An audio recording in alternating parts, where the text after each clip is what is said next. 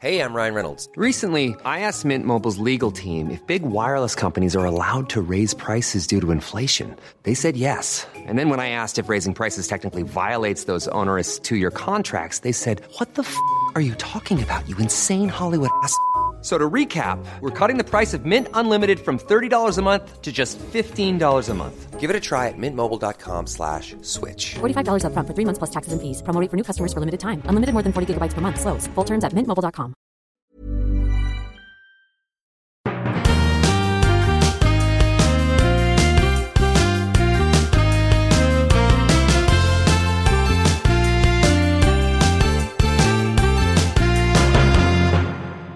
Hello. How are things? You okay? Yeah, good. How's the ribs? Are they fixed? Still slowly getting there, but not brilliant. It's just tedious. Physio and stretching and massage and getting old, mate. Getting old. I haven't spoken to you for probably, is it a couple of weeks now? Near enough, or a week and a half, I can't think. Yeah. And what have you been up to? Have you been? You were saying you've been cycling, or have you been here, there, and everywhere, or you most been at home for once? Mainly at home. I've been up to Scotland a couple of times. Down at Reading, we're doing a little test for this e-bike project that we're doing, Scarper. So we're kind of getting the public to try the product for the first time, and they're having fun on that. So that was quite good fun. Little demos out there. My wife wants to get an e-bike. Would you recommend it then? Because she's quite keen. She was talking about it the other day. Has she already got a bike? She's got a bike, yeah. Yeah. Well, this basically clips on to a regular bike and turns it into an e-bike. You can clip it on and clip it off, so it's dead easy. Like, you can ride to work, take it off, charge the unit at your desk, and then clip it back on and ride home. So it's not a conversion kit. Your bike is still your bike. All you got to do is change the rear disc. If it's a disc brake bike, change the disc and it's ready to go. And then you clip it on in 2 or 3 seconds, clip it off in 2 or 3 seconds. So it's dead easy. Oh, that's cool. You know, the weight of it is only 3.8 kilos. So if you add that to your regular bike, it's not a lot. It's probably about half the weight of a normal e-bike. Yeah. So you get a better performance. You get to choose as and when you want to use it. And I want to it's such a simple concept, and the way that they've done it is brilliant. And they came to me about 3 years ago and said, "What do you think?" And I was like, I think it's going to be a game changer. So, oh wow, cool. I've been on board since then, helping them out and making sure there's no issues from a cycling perspective, making sure it works from all angles. And it's just launched, has it? It's literally just launched. We showed it about a year ago, and it's just getting to the point now where you can order one, but it's going to be another few months before you get it in your hand. But cool. So it's been good fun. Doing a bit of that. What else? I was going to tell you about something, but it's completely gone out of my head now. I tell you what. I met our first fan, Sporting Misadventures fan, in the wild. I went outside, went to say hello to my gardener, and he had his AirPods in. He pulled one out and said, "Oh, I've just been listening to Henrik Bain and you guys chat." And he said, "I'm a regular listener. I've been enjoying it." So big shout out to Steve the gardener. And hopefully he spreads the message to his other gardening pals. We're going to be massive in the gardening world. we should probably have a regular little gardening section. Yeah, Steve's tips for us. That's what we should do. Yeah, good idea. That's so weird that he should be listening at that exact moment. I know. That's cool. So today, who have we got on today? So for the first time, so normally we have a single act, but with Shepmates we had a double. This time we've got a triple act. So we've got Foyle, Arms and Hog is their title, but it's Sean Finnegan, Conor McKenna and Sean Flanagan, and they're an Irish comedy trio. They started, they'll tell the story better than us, obviously, but they started doing little sketches on YouTube and online, which went bigger and bigger and actually quite global. And so then they sort of hit the stage, and their shows have been monster sellouts at sort of Edinburgh Fringe, in New York, in London. So they've been really successful, and they've got a tour coming up now, which I think is hogwash. But the other good thing is they've got a fair few kind of sporting tales with it, or they do. Some of their sketches are a bit sport related, so hopefully we'll have some sporting stories rather than immediately saying, actually, we all hate sport and there's nothing to talk about. So fingers crossed there's something of that. But I think they were brought together by a shared love of Father Ted. We'll get on then, I'm sure. So says Wikipedia, but that may not be accurate when we get met with black faces when we say so. Have you seen their video? Was it the Bad Habit Olympics? Yeah, that's exactly. I was watching that. Yeah. Were you? Yeah, it's good, isn't it? They're really good, and we'll chat to them about it. But it's really interesting how comedy can become, or how you can start comedy purely online, TikTok, Instagram, YouTube, and then become a massive hit. They are actually selling out tours, filling stadiums or filling venues. It's quite incredible. I'd be interested to know how the transition goes from that, because you put it out for the first time and, I don't know, a few hundred people listen to it, whatever it is, or see it, and then suddenly they take off. But yeah, I guess they'll tell us. There's hope for us yet. You know, tell us a slow burner. I mean, they're going back to Adventures Live. These guys, I think Wembley Stadium to 2008. These guys, yeah, Wembley Stadium. That'll be us, just us and Tumbleweed. And sorry, I've got there's tree surgeons on my road. I can hear them. Can you hear it in the background or no? Yeah, I can hear that. It sounds quite good. They're just on the tree, just by my house. But oh well. let these guys in now. Here they are. Hello. Hey. Hello. Hi, guys. Hey, Chris. Hey, Matt. How are you? Hey, guys. Love to meet you. Lovely to meet you. Thanks for joining us on Sporting Misadventures. So it's right. Could you guys introduce yourselves? Because I know there's two Seans. There is two Seans. One Sean here. I'm a foil. Yeah. Connor is an arms. Another Sean is a hog. Yeah. Foil, arms, and hog would be, if that makes it easier, because there's two Seans really inconveniently. Foil, arms, and hog. Nice and easy. How are you guys doing? You've been doing a bit of a PR day of interviews and podcasts and stuff so far. So are you nicely warmed up, or are you? This is very exciting. Yeah, I never get to talk about sports ever. It's usually no one asks comedians about sports with good reason. This is really. So you've heard our podcast, yeah, exactly. It's great to have these parts of my lives intertwine. Yeah, so really, a pleasure to be here. No, thanks for coming. It's great to see you guys. And you've got a UK tour just about to start. Is that correct? Yeah, we're kicking it off in Brighton on the 28th, and then we're going to a bunch of places all around the UK. Not fantastic. Yorkshire, famously, as the people in Yorkshire have delightfully informed us several times. Well, you can have a special one just for them. Was it? Yeah. Is there trepidation when you go ahead of a tour? How are you guys with it? Or maybe you've got strength in numbers so you don't get the nerves so much. I don't know. That's definitely true. Definitely that's true. Absolutely true. Yeah, that's the best thing about being a sketch group. And it's actually the best thing for after a show.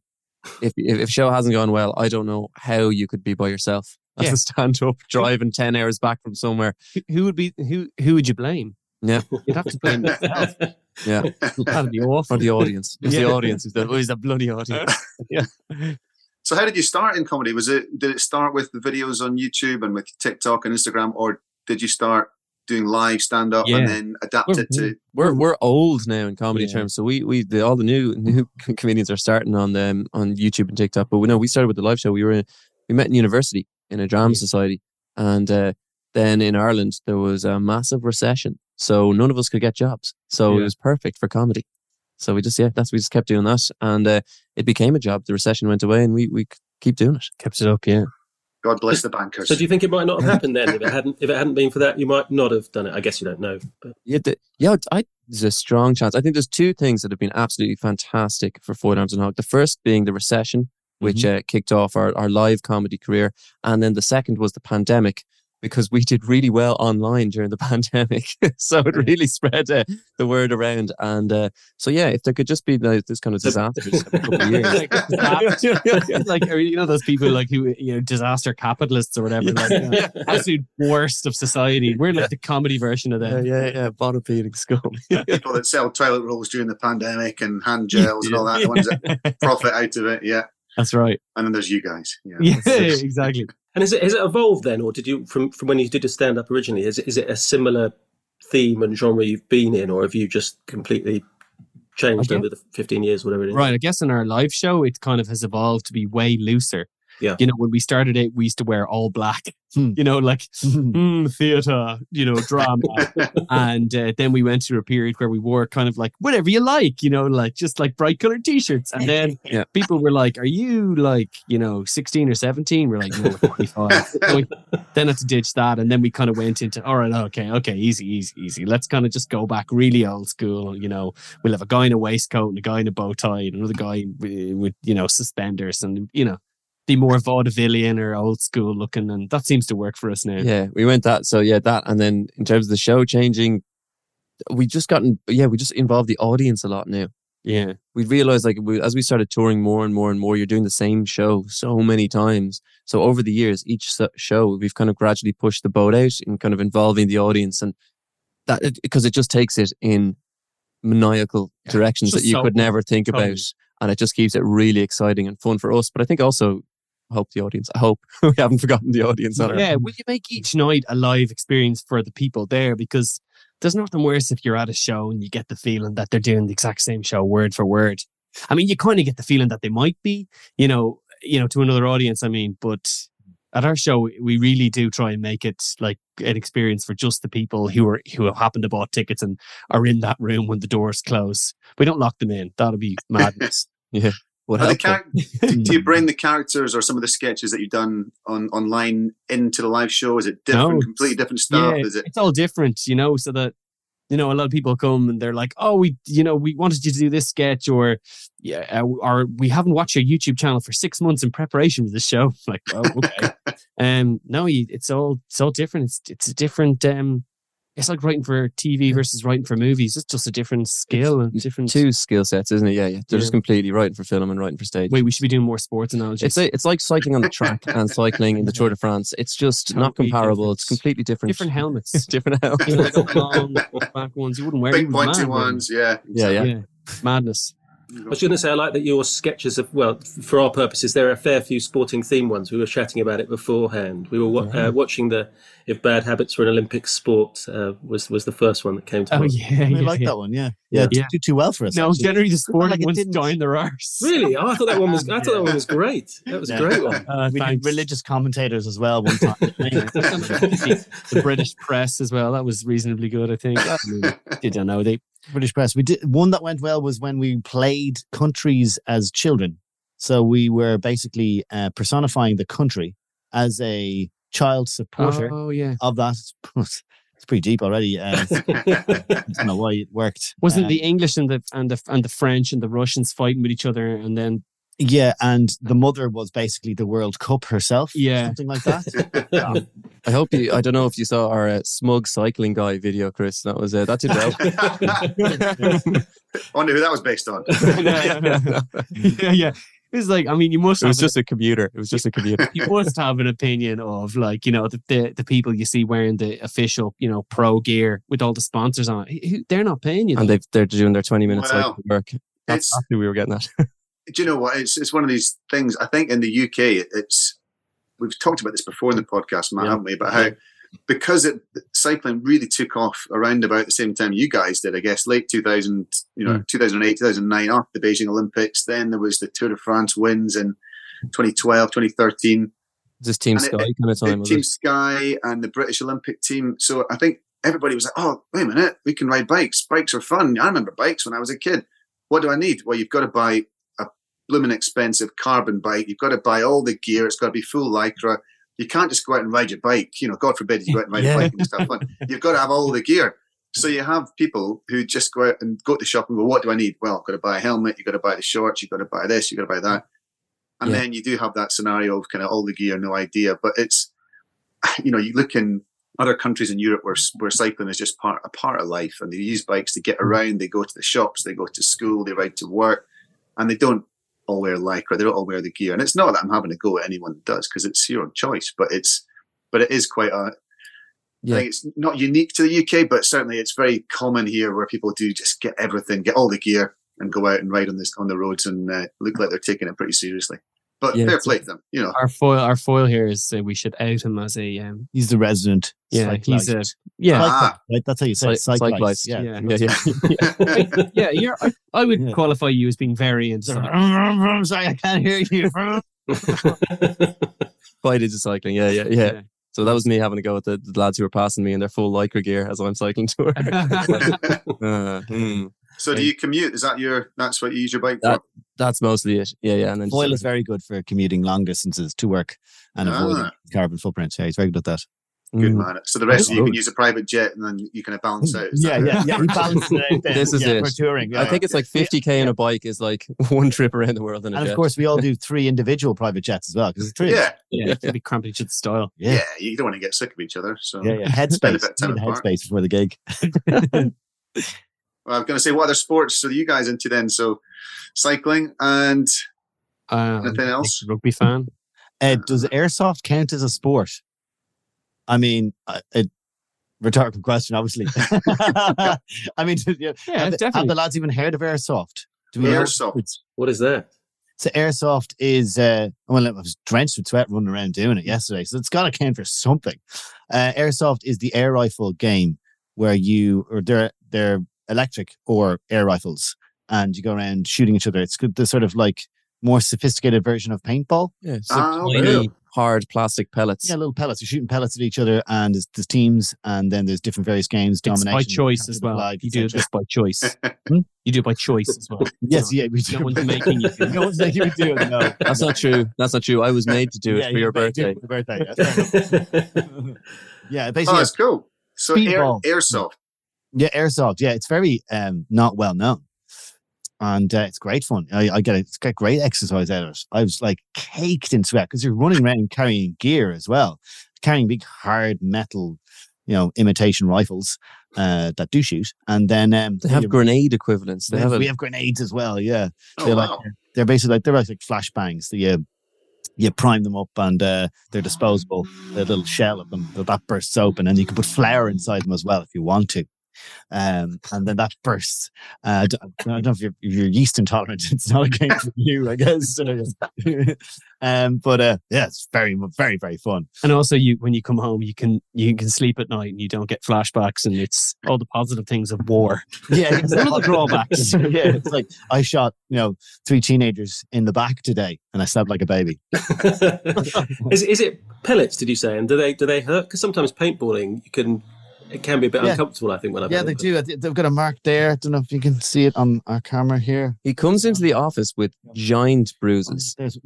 Like proper black and blue, and they're circular with a white in the middle, and then just like a huge big green. Yellow bruise. Like if you ever like the microphone is placed.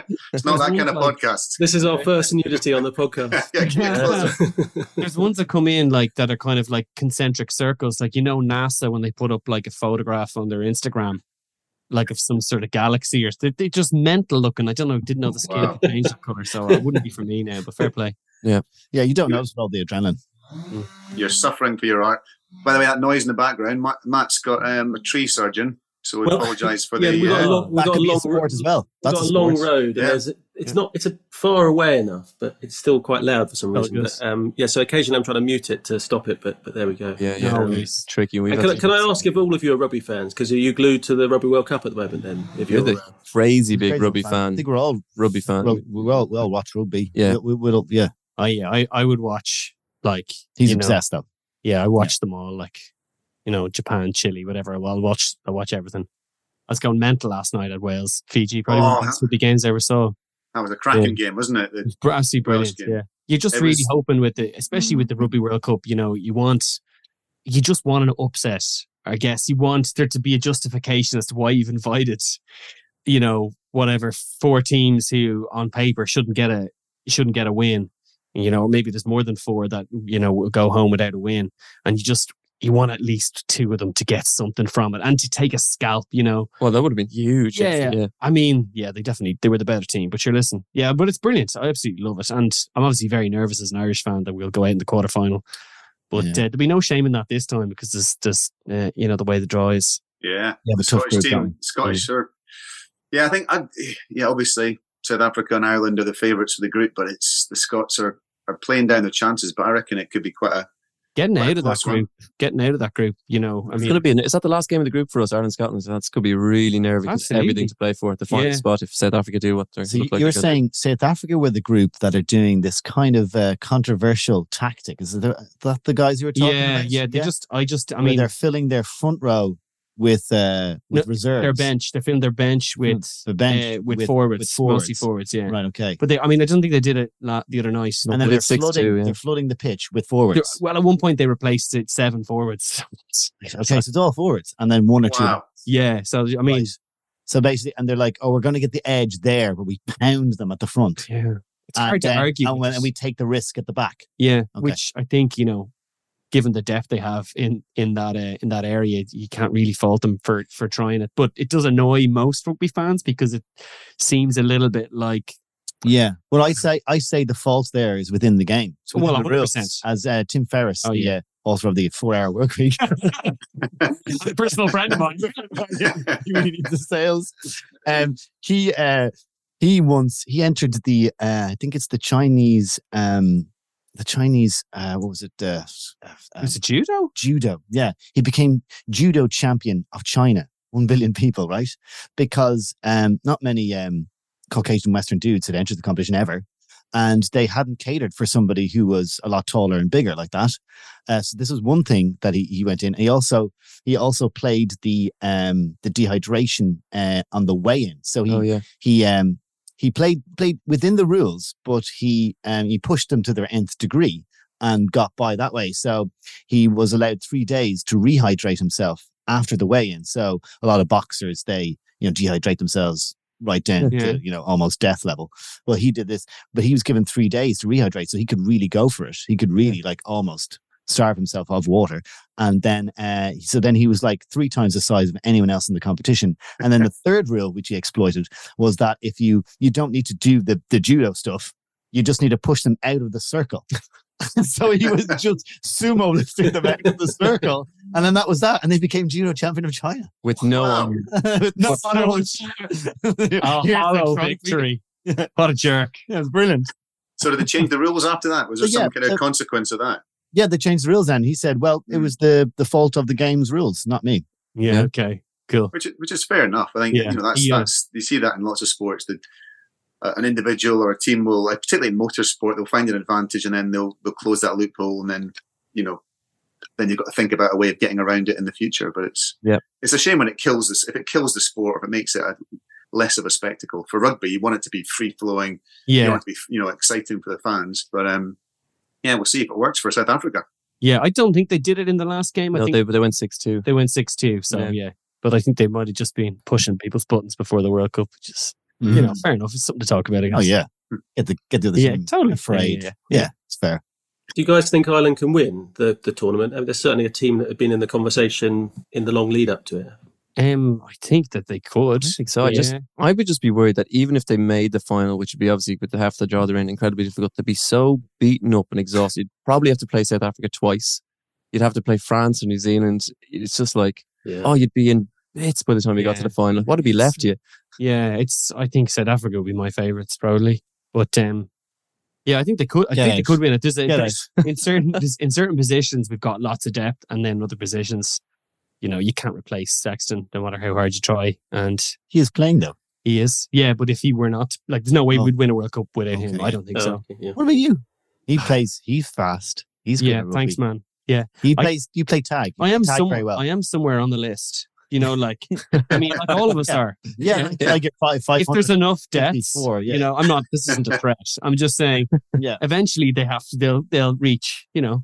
Anyway. So, in terms of when you were growing up watching sport in Ireland, what is your standout Irish sporting moment of any sport? The thing Ray Houghton against Italy in '94 World Cup. We were lucky. I think the same one. Packy Bonner saving the goal. I think it's the same match. Yeah, we used to call it save a goal. Isn't that funny? That was the Packy Bonner was against Romania. Was it 1990 when he saved the penalty? Yeah. We just got lucky. I think when we were growing up, when we were kids, the Irish football team had some really good players, and we got into a few tournaments. Things that aren't happening at the moment, but they were very fun back then. Yeah, and we never did very well, but it was so exciting. I was in the toilets for the Ray Houghton goal. But it's still my favourite moment because I remember just bursting out. 9 years of age, 8 or 9 years of age, and running in. It's just the celebration, just being a part of that, and I think my uncle jumped up and broke the light as well above the lamp, but nobody cared. Brilliant time. I remember Katie Taylor's been good fun though as well. Oh recently. yeah, she's been great to watch. Standing. I remember as a kid when Scotland would get knocked out, or if they didn't even make the World Cup, it gave us a team to cheer on, and it gave us an extra 2 for the price of 1. Oh yeah, but we weren't supporting England, of course. Of course we'd be supporting England, Matt. Yeah. Actually, I lived in Ireland at that time, so I lived in Shankill, just south of Dublin. So from about the age of 10 till 18. What I remember about that is there was a World Cup song that was fantastic, but I think also dreadful. Do you remember it? I can't remember who sang it, but it was like, I remember John Aldridge showed the Maltese that he hadn't lost his touch. I remember that bit from the song. They picked out each of the was that year or was that the Euros? I can't remember. I just remember. Well, there was the Put 'Em Under Pressure song. I don't know, it was that one, but that was a classic. Yeah, and then Jarrett Doom. Give It a Lash, Jack. That was the other one. Jack Charlton, never has an Englishman been made more Irish than Jack Charlton. Yeah. Wow. Somehow, I think Zig and Zag may have been involved. Oh wow! But I may have just morphed into two separate stories entirely. 10 till 18. That's a really formative time in your life that you spent in Ireland. Yeah. So seems although a while ago. To be fair, every time we have a guest on this show, Matt seems to bring out, oh, Canada. Yeah, I lived in Canada. From Ireland, you say. Yes. Many happy years living there. Actually immortal. Yeah, we just actually we just near where Katie. Since you mentioned Katie Taylor, it's just near there because she's from Bray, isn't she? So it's only one stop down on the Dart, I think. But she's an absolute superstar, about the most humble superstar I think I've met sport-wise, isn't she? Just so talented as well. Just so fast. Yeah. In terms of like combat sports like that, we go like the most humble and the least humble. Conor McGregor to Katie Taylor, we cover the entire humble. Does anyone remember when Michael Collins beat Chris Eubank? Yeah, that was a big moment for me and my brother. Oh yeah, we were listening to it. We can only listen to it on the radio and the wireless. Just a long time ago. That was I remember we were punching the air and listening to it on the radio. Oh, mental! That was brilliant. Yeah. There's also named Michael Collins, the boxer, as well, which is obviously our independence. Yeah. So, there was good PR there. Who was Carruth then? Who was Carruth? Michael Carruth. Michael Carruth. Oh, am I getting it wrong? Was it not Michael? I don't know.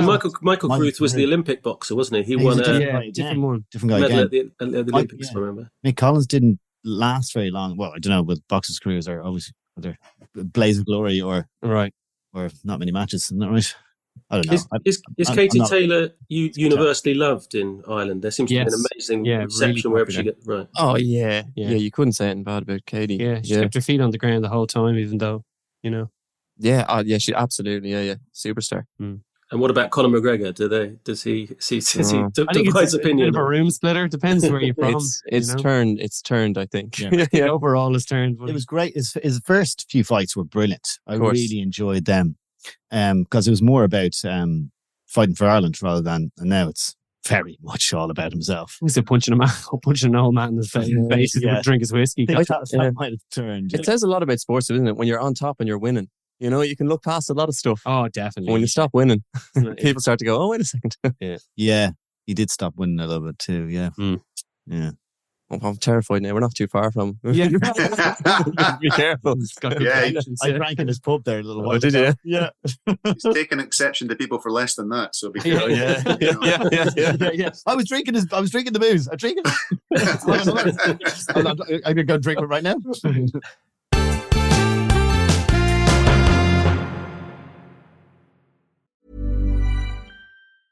Hiring for your small business? If you're not looking for professionals on LinkedIn, you're looking in the wrong place. That's like looking for your car keys in a fish tank. LinkedIn helps you hire professionals you can't find anywhere else, even those who aren't actively searching for a new job but might be open to the perfect role. In a given month, over 70% of LinkedIn users don't even visit other leading job sites. So start looking in the right place. With LinkedIn, you can hire professionals like a professional. Post your free job on linkedin.com/people today.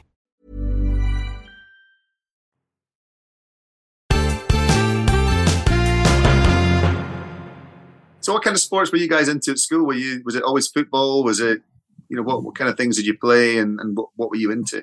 When I was very young, like going up to 12, it was Irish games like Gaelic football and hurling. That was just what was like done in our school. So that's all I played, and then played that in the club as well. But I was never that into it or any sport. It was just football on the road. They say you could have gone pro in the amateur sport.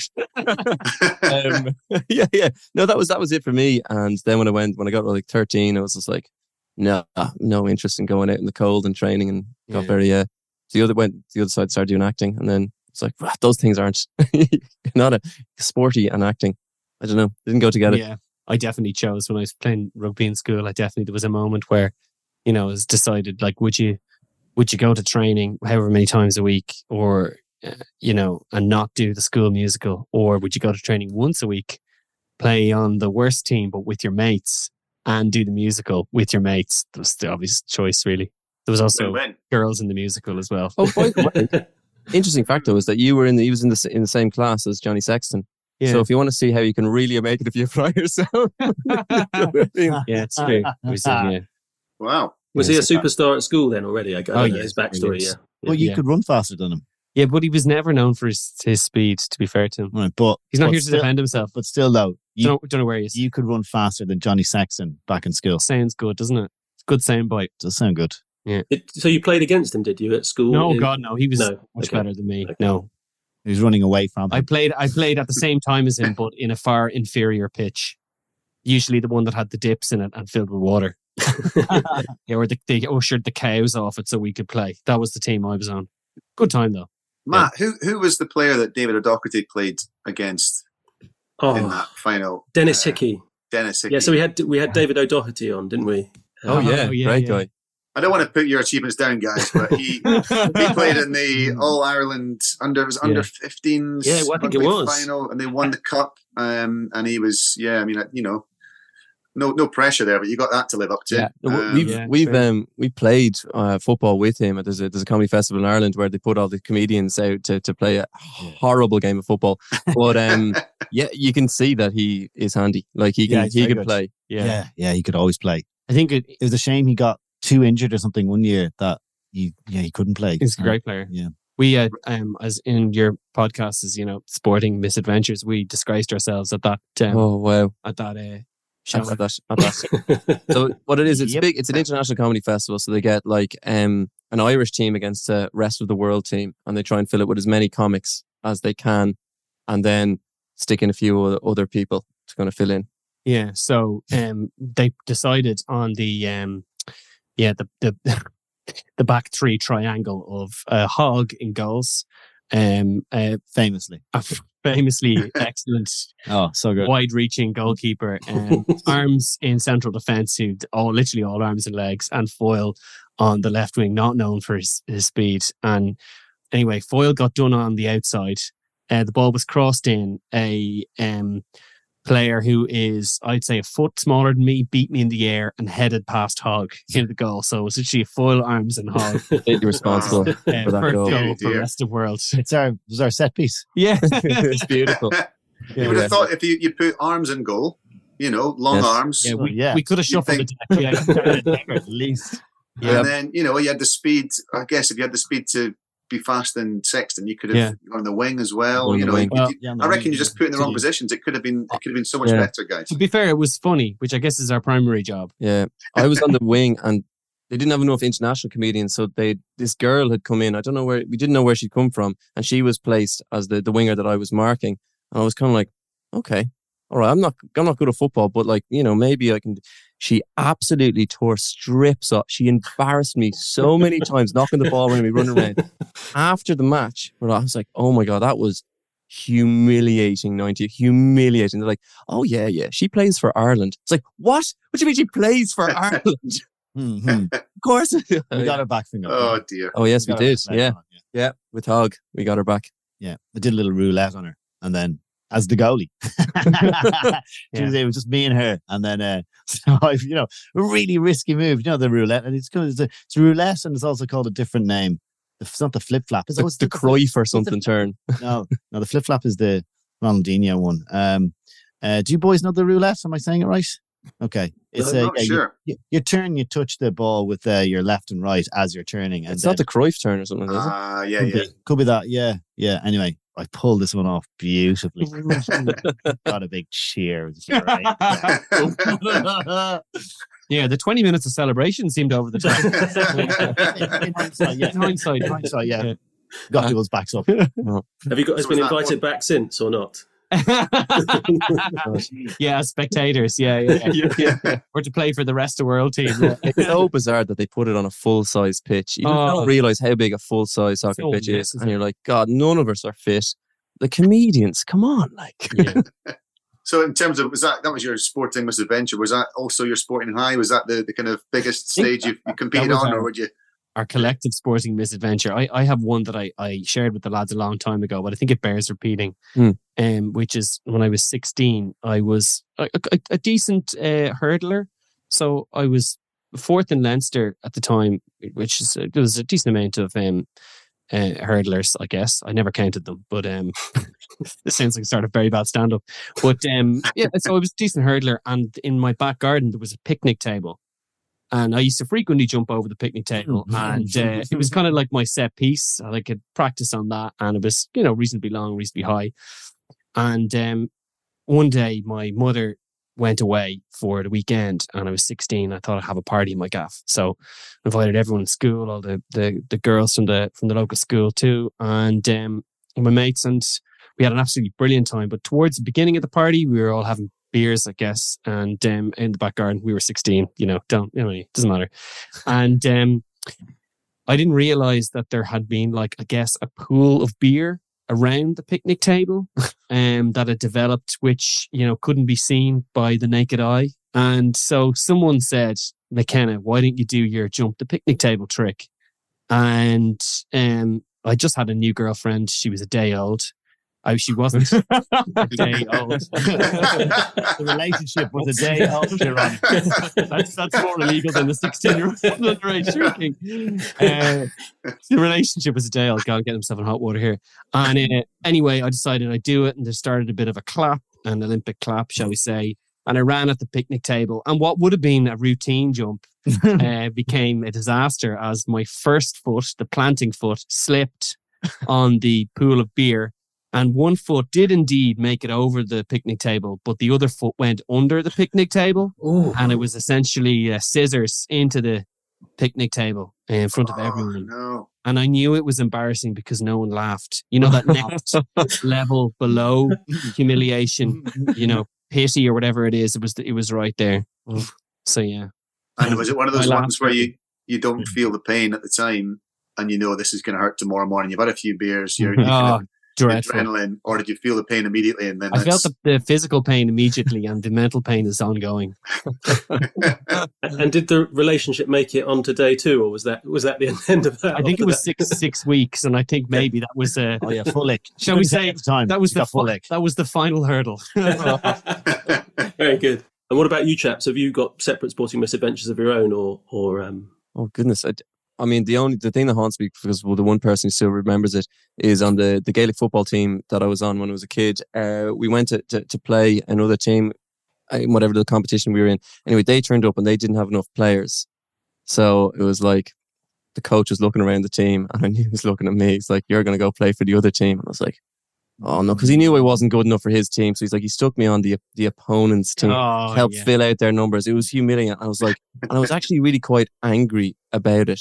So I was like, all right, I'm going to play the best I've ever played. I'm going to go out there and I'm going to play the best I have ever played. And they started me off in defence, and a little bit into the game, I'd won a few balls. It was going all right. I was like, yeah, this guy's going to take notice of me. Anyway, my team, my actual team, not the team I was now playing on, they kicked the ball in towards the goal. I went up to beat the forward out of the way. And what I ended up doing was not catching the ball as I was meant to do, but kind of punching it. And I punched it backwards over my head, lobbed the goalkeeper, and scored an own goal. Oh no! Trying to play the best I'd ever played. And of course, I came off at half time, and back to my original team, and they're all like, "Oh man, saw what you did there, nice work." And I was like, "Yeah, nice work." So yeah, that was part of the strategy. It's pretty humiliating, but it's out there now, I guess. You got away with it though. Yeah, I got away with it. Yeah, but obviously the team that I was playing for, that I got subbed into, they thought it was intentional as well, so they hated me. I wouldn't pass me the ball.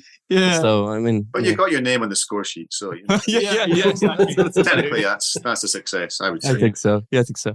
Thank you. And what about other, Sean? Do you have any calamitous sporting moments other than your trio together on the football field? No. I've played so many different sports for such a short amount of time that I never got any momentum. Can I ask you about one that I've remembered? What about the walk? Do you remember there was the sports day the walking and your technique that you developed to win the. Yeah, they were doing like walking, like the speed walk, race walking. Only because your feet can't leave the ground, and people they were racing, and then people were walking. And I was like, well, we'll just get lower and take bigger strides. And I was like, I'm nailing this.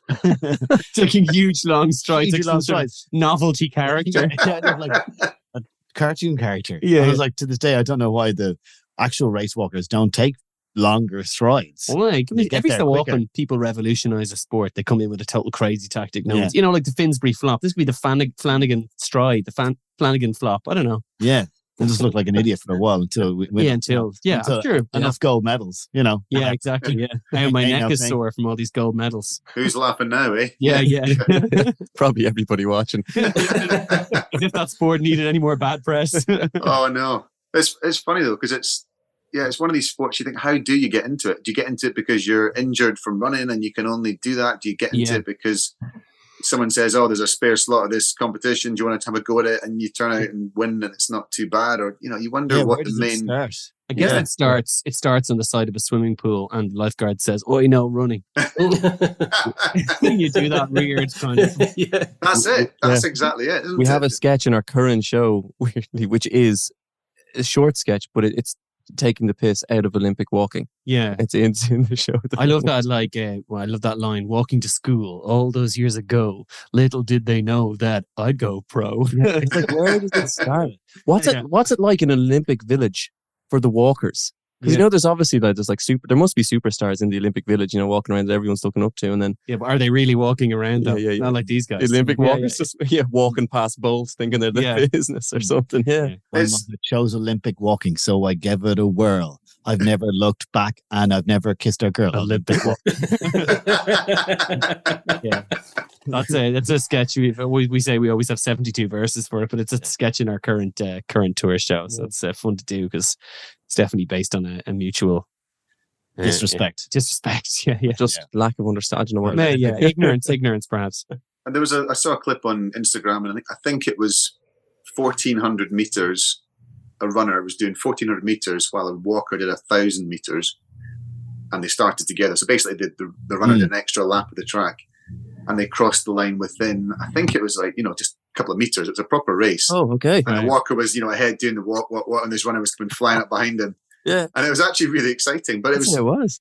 It's just, I think it's because you can, if you want to move faster, you just run, wouldn't you? In what situation? The urge to run must be I'm getting chased by a dog or a wild animal. It's like, go as fast as I can. Well, you could just run. Yeah. What about like walk football?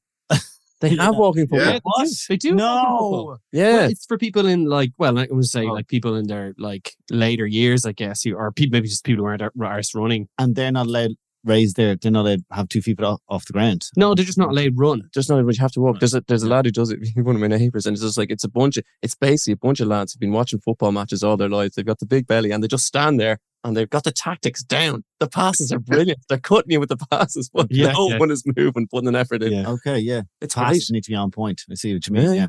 Accuracy is key. You also have to leave early, don't you? If you want to do like a triangular movement or something, you're like, I'm going to find the space in here. If you haven't left, it's too late. Yeah, it's like you can't make it up. You can't make it up. You can't make the time up. So what happens if you do run in walking football? Do you get sent off? Free kick the other way. Right. I don't know. Walk swimming. They come down them like a ton of bricks. It's hard to invent a new sport or think about inventing a new sport because almost everything has been done. Even when you think, that would be a crazy thing, you go, oh no, you Google it and it turns out someone's already thought of it and done it. 20 years on, it's going to be in the Olympics, as it gets popular. Yeah. Elephant polo, curling. Yeah. There was a guy. So I was chatting to a guy from the cycle ball team at the World Championships in Glasgow. So 2 or 3 or last month. Cycle ball. Cycle ball. So basically, they had the first time all the different disciplines of cycling together under in one place for the World Championships. And cycle ball is a Central European sport. Germany, Austria are the main nations. And they have 2 players in a team, and it's like on a basketball court or a handball court with 2 goals at either end. And you're not allowed to touch the ball with anything other than the bike or your head. Amazing. But they flick it with the front wheel. Like, it's unbelievable the leverage they get, and they kind of pass the ball and then shoot. and it's quite a fast, interesting or relatively interesting sport if you're into that. Yeah. But the point is, if you put your foot down, you get the other team gets a free hit or a free flick or whatever it's called. But you can't kick it, and you can't touch it with the rest of your body, just your head and the bike. Are any of the lads who do the other kind of disciplines within it, do they play that as well? Like, is there like cyclocross going in to play a bit of that, or is there any? It's, as far as I'm aware, it's really specific.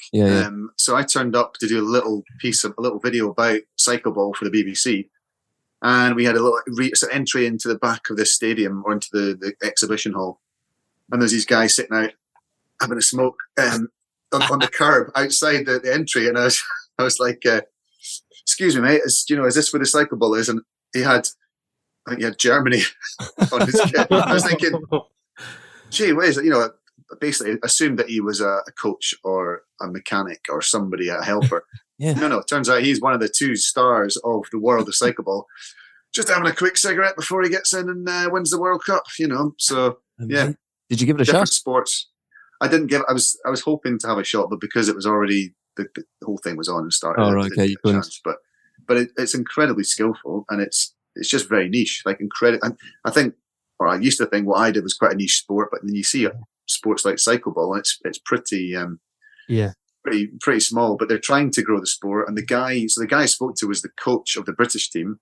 And apparently the Germans came across, the 2 top German players came across and slept on his sofa and stayed in the UK and coached the 2 British riders to try and get them up to a level where they could then be part of the World Championships, because they were so desperate to get more countries involved. So yeah, you couldn't imagine any other sport where the 2 biggest stars in the whole world of that sport would come across and sleep on your floor to help develop another nation. That's nice. Yeah. That's really nice. That's really cool. Yeah. It feels like a sports documentary in that or something. That'd be quite quirky watch. Yeah. I could imagine Will Ferrell playing one of the characters if he did a film about it. Made for him, really, isn't it? I think there's a real close relationship between comedy and sport, though, when you think about how seriously you take it, or you have to take it at the top level, elite sport, or any level of sport. When there's moments you get really serious about it, and then if you're able to step back, or even if you've done that moment, you look back on it and you kind of go, yeah, I took that pretty seriously. That was kind of, we're riding bikes around in anti-clockwise circles in Lycra, pointy hats. And, there's an element of, Emperor's New Clothes about it. When you step back and look at it, it can look pretty ridiculous. But totally. We do take it.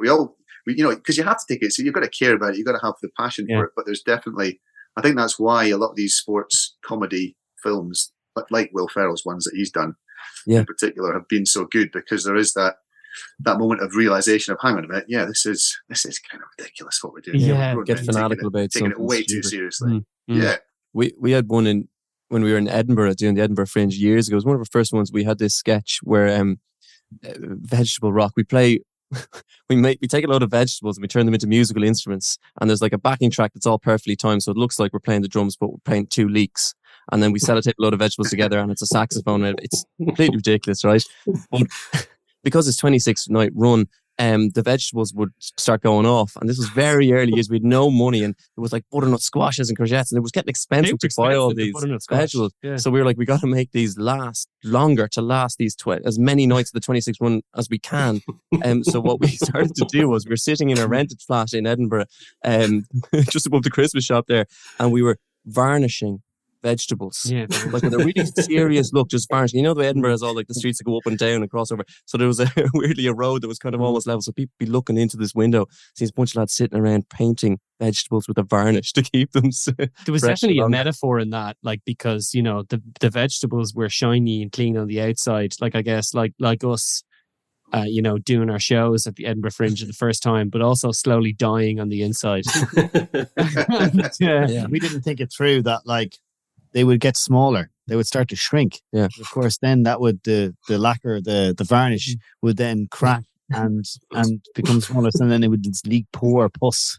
The pus out is like, I lost one of the props, and someone was like, excuse me, someone has found a cabbage with some celery sticks, sellotape to it, and beef sprouts. I was like, they're my bagpipes. Yeah. I'll pick them up later on. You should have got sponsored by greengrocers. I'm sure they'd lent you some. Absolutely. Or given you some vegetables. Yeah, we should have bought just artificial ones, man. That's what we should have done at the start. I mean, but who's selling artificial, like, you cabbage? Know, yeah. Yeah. I don't know. I mean, like, you get the classics are there, you know, your artificial tomatoes. And you get an artificial banana. No, you're not going to get an artificial, butternut squash. No. I challenge you. You won't find it. Chinese white carrot. No, they don't do it. Yeah. Well, the price of avocados these days, you're better off. You know, you could probably buy a chiseled wooden one that someone has done specially. Cheaper than buying a real avocado. You know, totally. We had Alex Horn on recently, and he was saying how the thing about comedians with sport, how he finds they're all incredibly competitive comedians, and that's a sort of parallel with sport. Do you find fellow comedians competitive, or I guess maybe in that footballing sense, but otherwise, do you? I think, well, you never know when to be shown up, which is kind of a theme in sport as well. And you can be very easily shown up in comedy on a lineup just by the virtue of where you're put in the lineup. It's nothing to do with maybe your own personal skill level but you know, every comedian will have a story of going, we went on after Joe Lycett one time in where were we? Up the comedy club called Up the Creek. And Greenwich. We'd been to Up the Creek a good few times, and we'd always done really well there. And then Joe Lycett went on and he just destroyed the room. And then they were like, foil Arms and Hog. And people are like, no, we've nothing left to give. Yeah. And it's just like, so yeah, there's that competitive level where Jesus up there doing one-liners. You're just, second coming of Christ, but with jokes. We just looked at we were following that. Yeah, so there's a competitive element. So you'll go on and you're like, right, come on, we're gonna do better than that. You know. But sometimes you can't. You're trying too hard, then it's just not going to work. Yeah, that's probably the problem. Comedians also have this really weird thing. I wonder, does this cross over to sport, right? Where, and I think this is every comedian that I've spoken to has this as well. Comedians love to watch an other comedian die on their arse. Have a terrible show. And like we've all been in the backs of rooms, and you're still friends with this guy. This person will come off stage and they'll know because they've done it to someone else as well. And it's all, you're all still friends. But if someone's dying on stage, there's just a bunch of comedians at the back of the room loving every second. Those awkward silences, just loving it. There's something so funny about watching someone not be funny.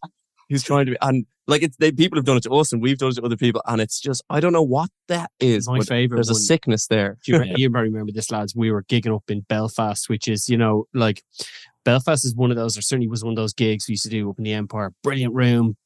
Jackie Hamilton runs a really nice bloke, but I know what you're going to say. Yeah, I know, right? But the crowd could turn on you, you know. But if you were good and they liked you and you know, whatever, it was the best gig ever. But it could go either way. And there was a fella on, and anyway, he wasn't doing very well. And poor guy. That's absolutely fine. That's not what went wrong for him. It's that he called out the crowd, so they were kind of chatting. You know, he wasn't doing very well, so they kind of decided to make their own fun.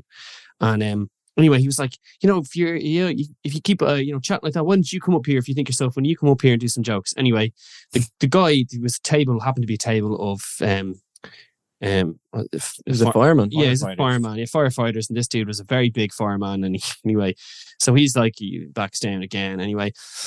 And the gig goes on, 5 more minutes. The crowd start to simmer up again, chatting away. And he calls out the firefighters again. He's like, right, you mate, you think you're so funny. You know, why don't you come up? Because this is what's worked for them before to quieten them down. But this time, your man's obviously had time to think about it. And he's like, you know what, I will come up.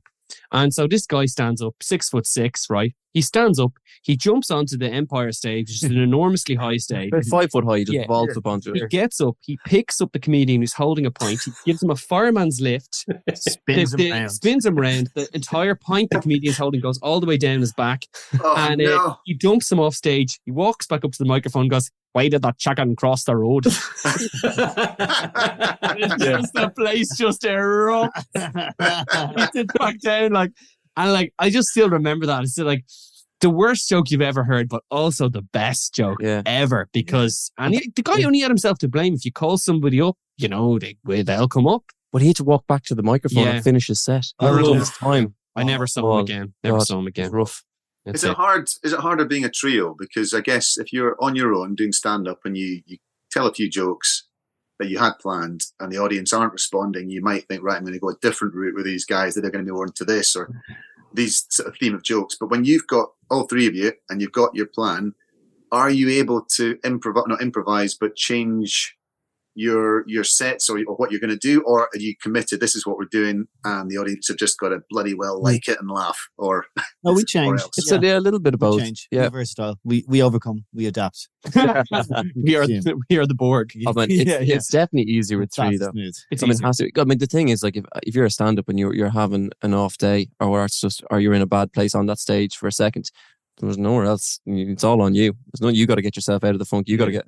But whereas, like, Boyle if one of usually us takes his pants down, and gives everyone a good laugh. There's usually a small demographic of the crowd. Wow, yeah. We can pick up the slack for each other. It's so helpful. Like, just the other guys can just turn it up if you're having a bad one. But like as well, like if one of us says something that's maybe off script or whatever that doesn't turn out to be very funny, like we're all very comfortable with each other. Like, there's full permission. Make something funny out of that. If that means slagging the person, slagging me, taking the piss out of me, keep referencing. That's fine. Keep referencing. Keep going back to it. Like, wasn't that really funny when you said the thing? Yeah, exactly. Just keep leaning. People like. We all know it wasn't. People love that. They love to see, like, if you're not taking yourself too seriously at your own comedy, like, comedy's supposed to be silly and funny, and if you don't take it too seriously, you'll be fine.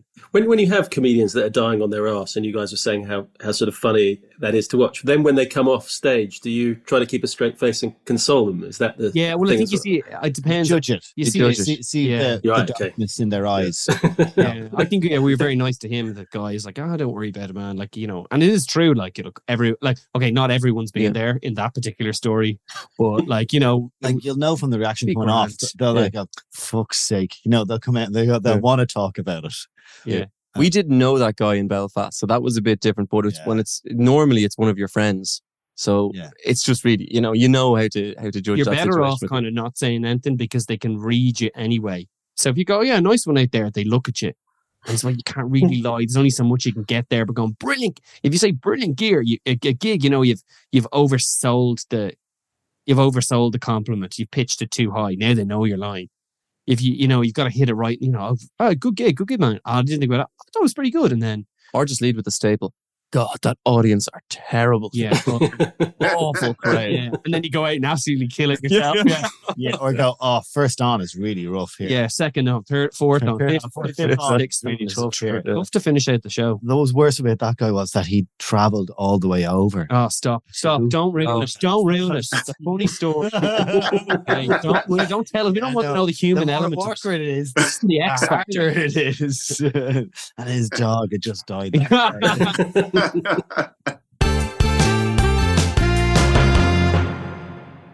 I had one sporting ask.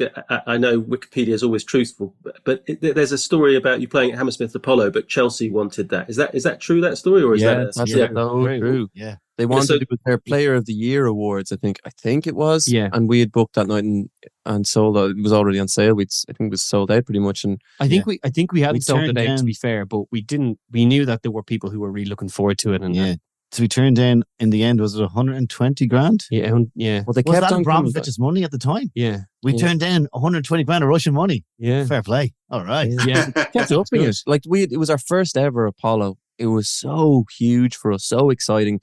Fans had bought their tickets already. We don't look like cancelling gigs at all. And so our agent came to us and told us, and it was, I can't remember the figures, but it was like 30 grand. And we're like, no.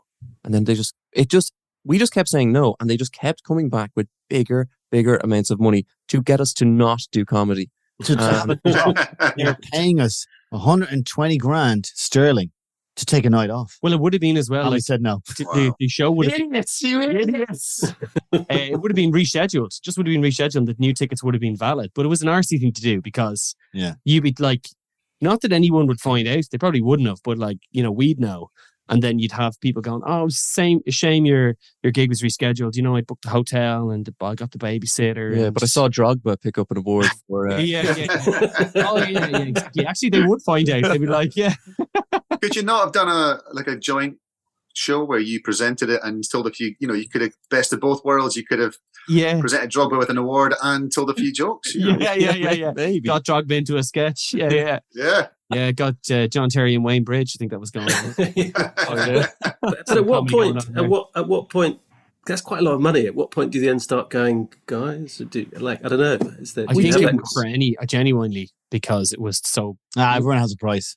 They definitely stopped before. I think they stopped coming back after 120. Yeah, but that's ludicrous as well. Like, you know what I mean? If you were going to take the money, you would have taken a long time before that. Yeah, that's F off money. It is F off money. Yeah. One thing you should know about us is that we're stubborn.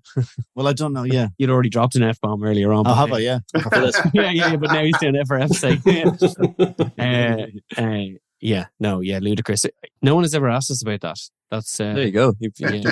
Yeah, that's a good question. Because we want to talk about that. I think we mentioned it. You know, it's funny. We mentioned it on the night just for the crack, and nobody laughed, and I think they just didn't believe us. Yeah. Why would you? It's mental. Stupid. Yeah, it is stupid. We turned down 120 grand to take a night off. Yeah. You could have probably paid for all those holiday inns and babysitters and all the expenses people have paid and the train fares. You could have paid them. Yeah, we left them like 400 quid each at the end of it. Well, fantastic, guys. We shall leave you to get on with your. Which you said the opening date was the 28th, 29th. I can't remember. 28th in Brighton. Yeah, and then onwards around the UK. Well, best of luck with it. Thank you so much for coming on. It's been great to chat. And thanks. Likewise, it's been lovely to meet you guys. Thank you very much. Thank you. Thank you for all the sporting tales. You had plenty. Yeah, great. No one will ever ask us about sports ever again. So this is a great opportunity. Take care, guys. Good luck. See you guys. Cheers. All the best. Bye. Bye.